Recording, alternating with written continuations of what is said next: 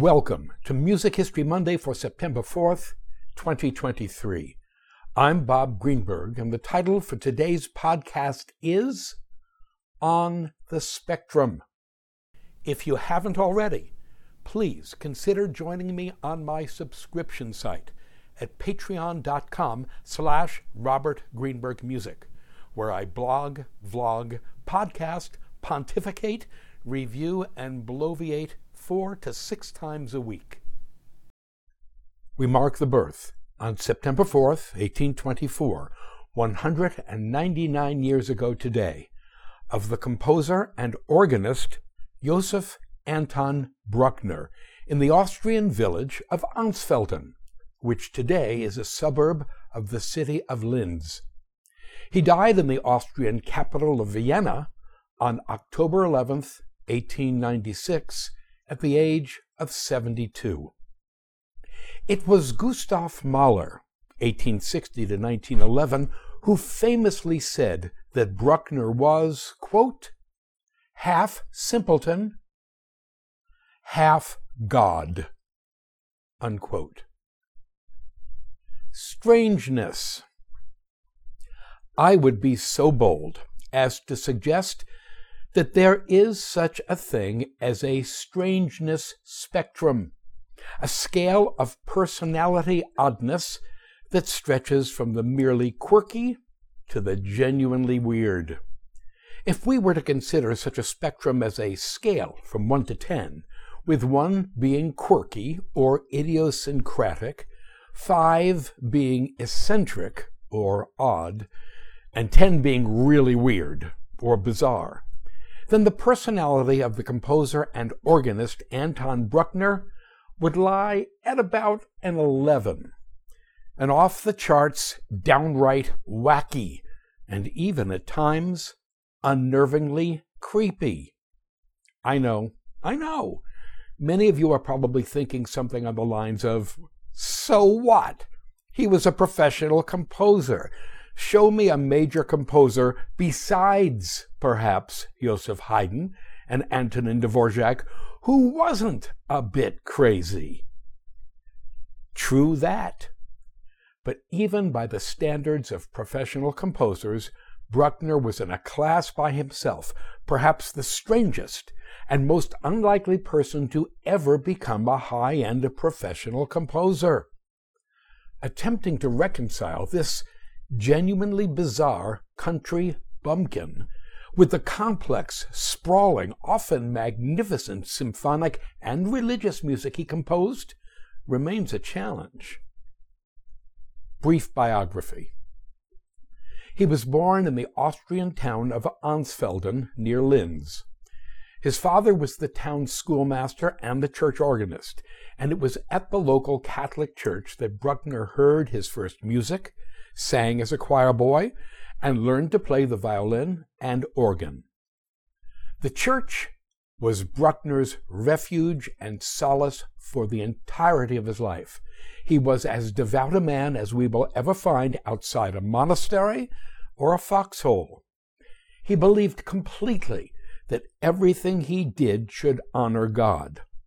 Late in his life, he told Gustav Mahler, quote, "Yes, my dear, now I have to work very hard so that at least my 10th symphony will be finished. Otherwise, I will not pass before God, before whom I shall soon stand.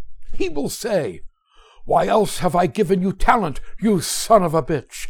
Then you should sing my praise and glory. But you have accomplished much too little,'" unquote. Yeah, we can only hope that God deemed Bruckner's 9 symphonies as being adequate, because he died before completing his 10th.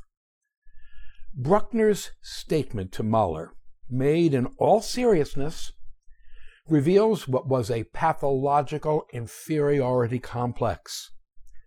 As a student teacher between the ages of 17 and 19, he was constantly and mercilessly humiliated by his boss, one Franz Fuchs, a teacher at the Windhag School in the Austrian town of Windhag. But Bruckner never complained or rebelled. Rather, characteristically, He submitted to any and all abuse without a whimper. So convinced was he of his own inferiority. Everyone who knew him said the same thing, that he was a classic country bumpkin, naive, simple, overly trusting, and deferential. According to his biographer, Derek Watson, Bruckner was, quote, humble, straightforward, uncomplicated, unpretentious, and unsophisticated. He was warm-hearted and childlike, though his proverbial naivete should not be confused with a lack of intelligence. His rural background was evident throughout his life.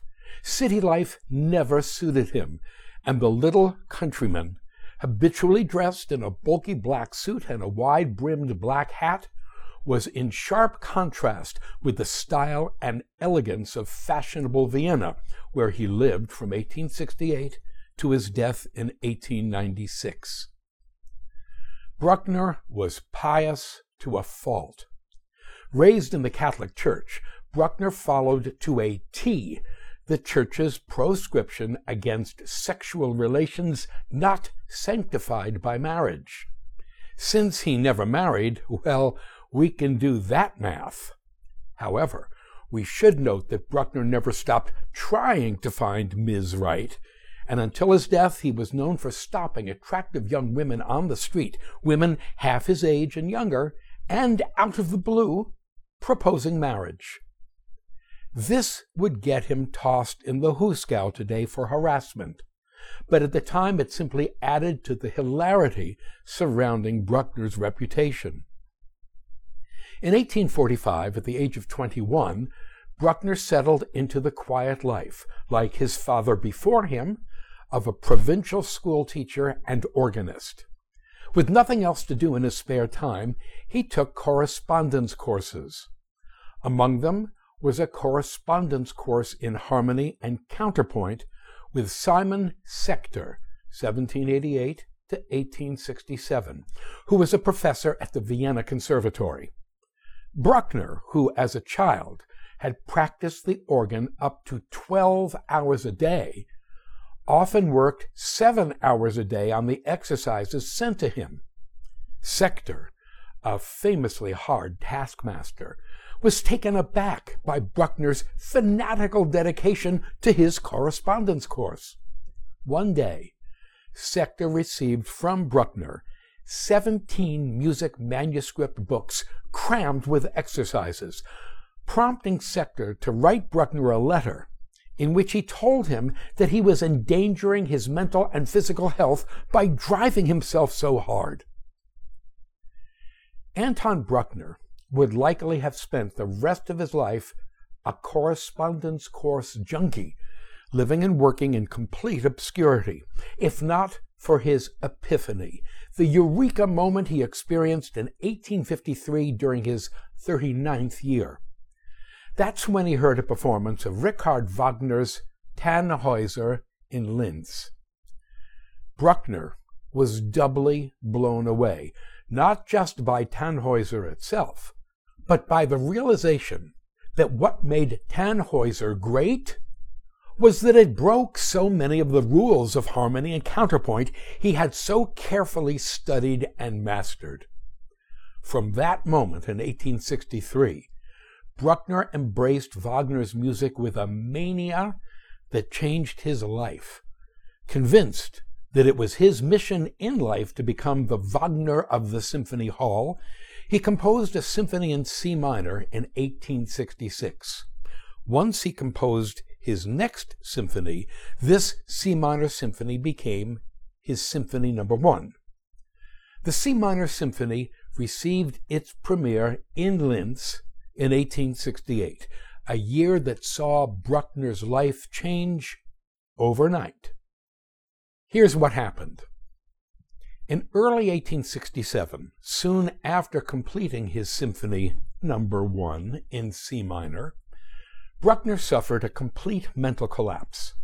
According to biographer Derek Watson, it was brought on by, quote, a combination of overwork, fears for the future, anxieties about gaining recognition as an artist, and frustrated attempts at love, unquote. Talking of madness and threatening suicide, Bruckner was admitted to a sanitarium in the Austrian spa town of Bad Kreuzen on May 8, 1867. It was there that he developed one of the many quirks that would eventually come to dominate his life, numeromania, which for Bruckner manifested itself as, quote, an obsessive, neurotic condition that impelled him to count the leaves on trees, grains of sand, the stars, logs in a woodpile, and so on, unquote. The British filmmaker Ken Russell even made a film about Bruckner's stay at the sanitarium and his numeromania, a movie entitled The Strange Affliction of Anton Bruckner, made in 1990. An edited version of the movie is linked to this post. On August 8th, 1867, after a stay of exactly 3 months, Bruckner left the sanitarium, restored and relaxed. Feeling a confidence new to him, Bruckner applied for 2 jobs, as a lecturer in harmony and counterpoint at Vienna University, and for any position available at the Hofkapelle, the Imperial Chapel in Vienna. Alas, both applications were rejected, and we couldn't blame Bruckner if he believed that at the age of 43, his professional future was kaput. And then lightning struck. On September 10th, 1867, Bruckner's correspondence course professor, Simon Sechter, who was a professor at the Vienna Conservatory, died at the age of 78. On his deathbed, or so goes the legend, Sechter recommended that his single most devoted student, Anton Bruckner, who had studied with him via the mail from 1855 to 1861, should be his successor at the Vienna Conservatory. On April 12, 1868, an utterly gobsmacked Anton Bruckner was officially offered Simon Sechter's former post as a professor at the Vienna Conservatory. Despite the fact that he was filled with misgivings about accepting the post, accept it he did. Just 27 days later, on May 9, 1868, Bruckner conducted the premiere of his Symphony No. 1 in C minor in Linz. Despite what was called an inadequate performance, the symphony was well received. And there it is, this organ-playing correspondence course-trained composer, who had only started composing seriously in 1861 at the age of 37, who had come to believe at the age of 43 that his professional life was over, suddenly had a professional gig at the Vienna Conservatory and a successful symphonic premiere under his belt. On October 1st, 1868, Bruckner took up his teaching duties there in Vienna, where he would live out the remaining 28 years of his life. Symphonies and eventual fame. In Vienna, Bruckner continued to compose his Wagner-inspired symphonies. All in all, they were not well received. For example, the Viennese critic Eduard Hanslick, who along with Johannes Brahms ruled the Viennese music scene, wrote that in Bruckner's Symphony No. 3 of 1873, quote, Beethoven's Ninth meets Wagner's Walküre and is trampled under her hooves, unquote. Well, ouch.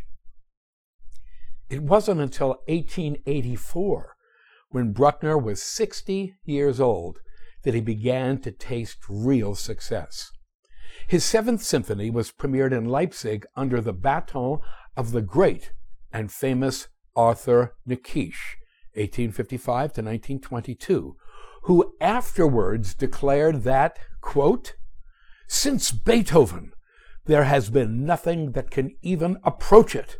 From this moment, I regard it as my duty to work for the recognition of Bruckner," unquote.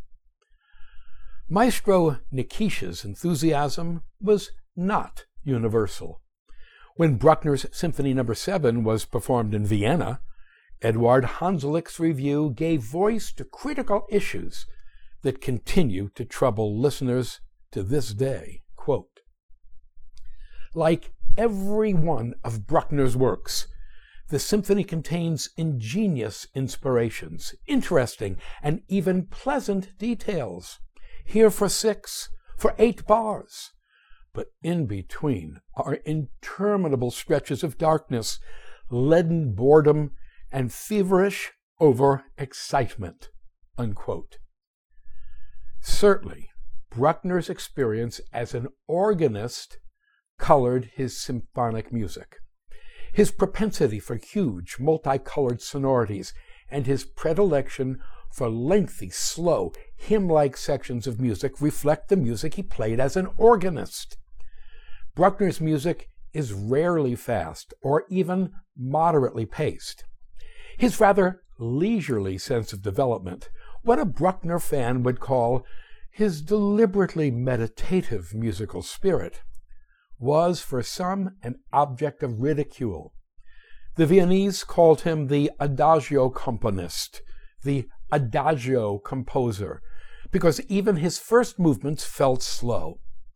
Wagnerian in conception, the length of Bruckner's symphonies would seem at times not always justified by their musical materials. Bruckner in Vienna. Bruckner's Jethro Clampett persona was a source of great humor among the sophisticates of Vienna. Oh, so many Bruckner stories, so little time. Speaking to his bumpkinness, here's a story that everyone in Vienna would have heard in 1881. On February 20th, 1881, at the final rehearsal before the premiere of Bruckner's Fourth Symphony, Bruckner walked up to the conductor, the wealthy and world-famous Hans Richter, 1843 to 1916, and tipped him. Quote, "Take this," Bruckner said, pressing a thaler coin into the great Richter's hand, "and buy yourself a beer." The dumbfounded conductor looked at the coin, put it in his pocket, and later had it put on his watch chain, unquote. For our information, that thaler coin was the Austrian equivalent of an American silver dollar. For our further information, tomorrow's Dr. Bob Prescribes post will feature Bruckner's Symphony No. 4. Numeromania. As we previously observed, among the neuroses Bruckner began to experience during his breakdown in 1867 was numeromania. That is, he became obsessed with numbers and counting. Even though he managed to overcome the suicidal funk that put him in a sanitarium there in 1867, Bruckner's obsession with numbers and counting never went away. According to Derek Cook, quote, "He kept a careful list of the number of prayers he said each day, and the number of times he repeated a particular prayer. He counted statues during his walks in parks, and would start his walk all over again if he thought he had missed one. He was obsessed with the need to discover the numbers, characteristics, and substance of inanimate objects, such as the ornamental tops of the municipal towers in Vienna. In his diary, he recorded all the names of the girls who had attracted him," unquote. Yeah, we would note that cumulatively, the list of girls, was very long. The modern consensus is that Bruckner's numeromania strongly suggests that, among everything else, he suffered from OCD, obsessive-compulsive disorder. Non-sexual necrophilia. Anton Bruckner had a fascination, a fetish, really, for dead bodies, a fetish that to my mind was simply not healthy. That is my decidedly non-professional, non-clinical determination. After having described this fetish, we'll see if you agree with me. Bruckner's mania for dead bodies made him a first-class ambulance chaser.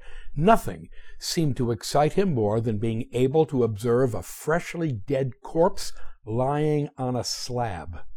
In 1881, after a disastrous theater fire in Vienna, Bruckner hurried to the mortuary in order to examine firsthand the charred bodies of the victims.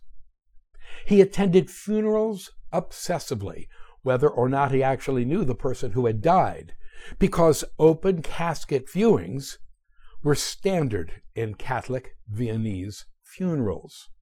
Even more, Bruckner would seem to have hardly ever missed any of the public dissections of cadavers that were all the rage in 19th century Vienna, as they were across Europe at the time.